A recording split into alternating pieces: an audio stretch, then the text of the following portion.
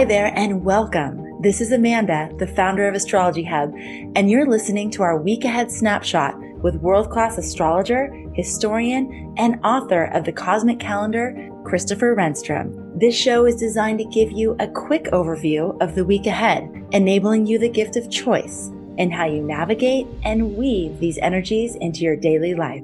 Enjoy.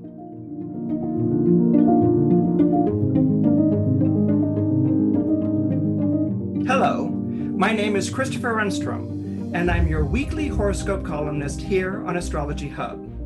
This week, I wanted to talk to you about the upcoming Venus-Pluto square on April 11th. But I decided maybe this time, let's think outside the astrological box. So instead of talking to you about planets, I thought I'd talk to you about comic books. I remember buying this when I was 15 years old in 1975. I know that sounds like a million years ago. Oh, my heart was pounding. I mean, to see this huge reproduction of Wonder Woman #1, and it sold for $1. Well, I had to save up a lot of money for that, but it sold for $1 and I purchased it. And it was a beauty. I think I became a feminist immediately.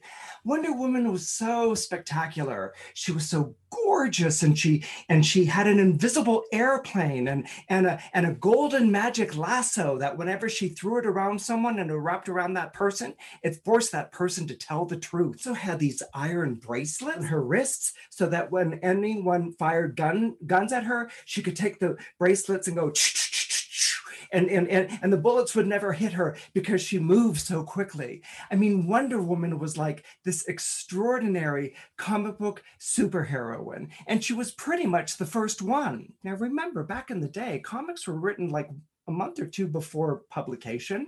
So they had no idea that there was going to be an attack on Pearl Harbor. So she came out right at the outbreak of World War II here in the United States of America. Wonder Woman didn't come from an alien planet. Wonder Woman wasn't bitten by a radioactive spider or inspired by a bat.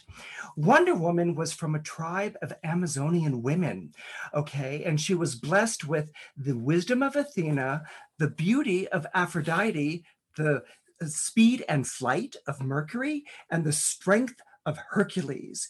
And the story of the Amazons, or the story of Wonder Woman rather, was written by William Moulton Marston. William Moulton Marston invented Wonder Woman. He was a psychologist, and he was also famous for having perfected the lie detector test, hence the golden lasso that when it wrapped around someone made that person speak the truth. So the Amazons were created in the comic book by Venus, all right, by who we know in astrology as the goddess of love and beauty. And so Venus and Mars were having an argument one day in the comic book, and Mars was boasting about how, you know, his was a world dominated by men who fought battles and had feats of strength and killed each other, and there was bloodshed, and isn't that great? And Venus said, well, I'm going to create a race of people that are going to be just as strong as your men. And he's like, really? Who? And she's like, women. And he's like, women? Oh, women are weak, and they're easily submissive to men, and they do men's bidding. And Venus said, my women won't.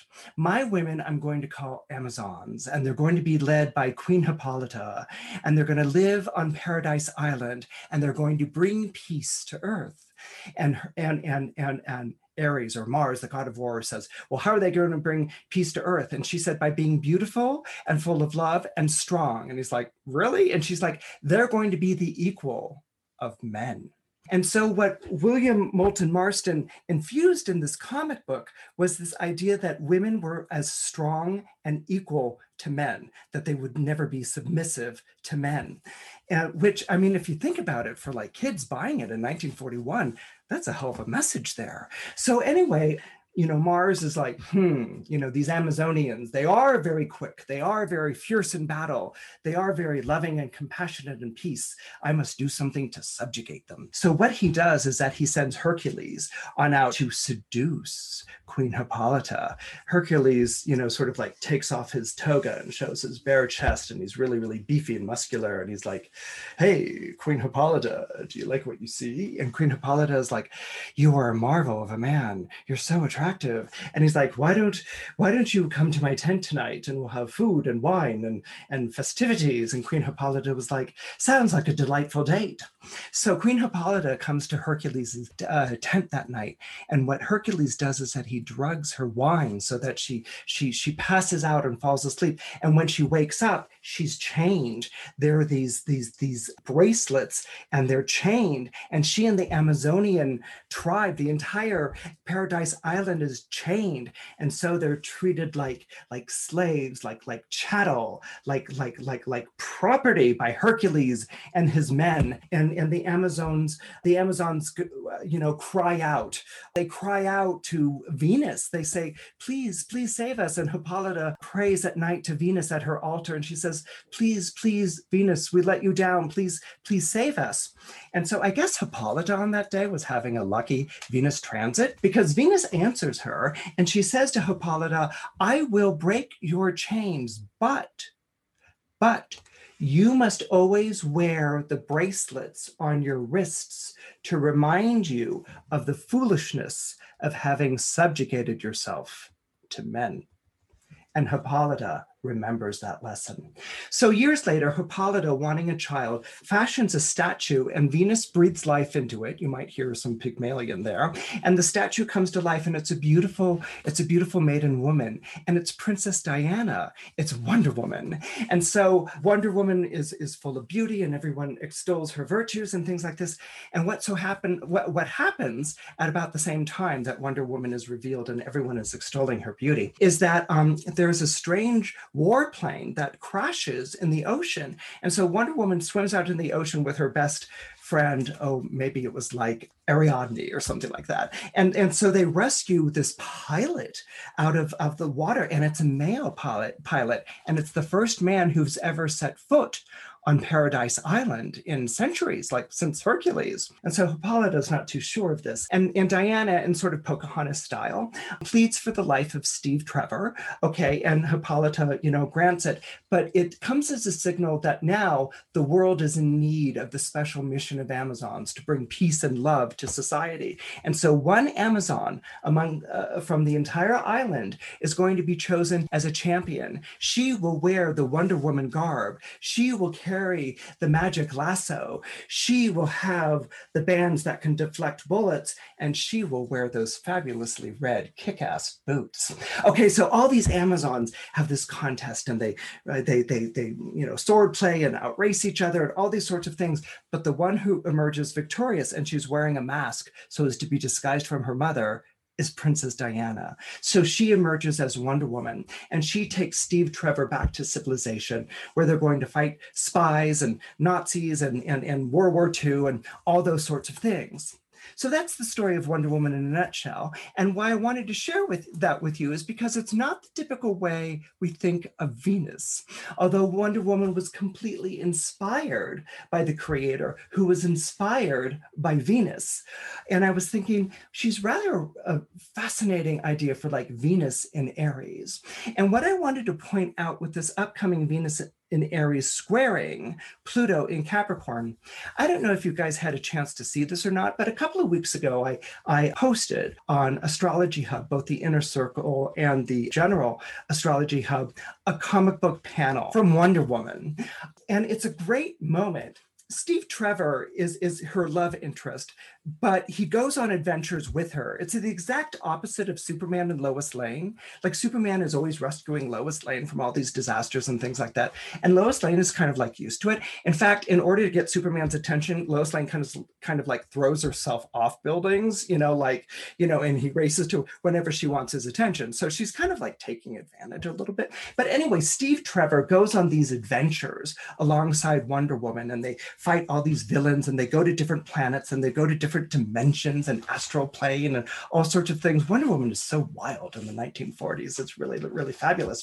But Steve turns to her after one adventure. They're flying home in the invisible plane. And Steve turns to her and says, "You were superb, Angel. If only you'd marry me." He's so excited about this adventure that they shared. But Wonder Woman looks at him rather seriously, and she says, "If I married you, Steve, I'd have to pretend I'm weaker than you are to make you happy. and that no woman should ever have to do. I thought that was like, wow. I mean, that just bowled me over. I was like, what an incredible portrait of a Venus-Pluto square. I mean, the idea that if I married you, Steve, I'd have to pretend I'm weaker to make you happy, and that no woman should ever have to do. That is so Venus in Aries to me. It's like Venus in Aries is so empowered, and it's so self-realized and almost like without peer, that the idea that marrying or stooping to the level of what you think you should do to make someone else happy is going to make you powerless. I mean, it's this reminder again of how the Amazons let themselves be lured by Hercules, and then they're freed by Venus, but must always wear the bracelets as a reminder of the foolishness of having subjugated themselves. And what's interesting about that is, like, it's the Pluto. Pluto is a planet connected to darker forces and to power. And for anyone who's familiar with Wonder Woman, you know there's kind of a kinky side. I mean, Wonder Woman's always tying people up with her lasso. The only way that she can be made weak is if someone takes her bands and forges chains. So she's often being chained up or hung from meat hooks by chains and things like this. I mean, it became rather alarming. Well, first of all, it became alarming, and it was kind of like pointed out by the censors that there was like a little bit too chains and bondage going on with Wonder Woman, but Wonder Woman outsold Superman by, like, I think 80% of sales or something like that, because all the kids were reading about it. But anyway, but there's that kind of Plutonian side, you know, and then it comes out. But I think the moral of the story here with the Venus-Pluto square is that you should never lower yourself to someone else to make them happy. You know, that your happiness isn't going to come from that. You being less than you are isn't going to support the other person. And I think that that's an extraordinary message that we can take away from this week's Venus-Pluto square. And I think the other message that we can take away comes from the 1976 the series premiered in the bicentennial of America. But the other line that we can take away comes from the 1976 television series, Wonder Woman. And that line is, always remember, you're a wonder, Wonder Woman.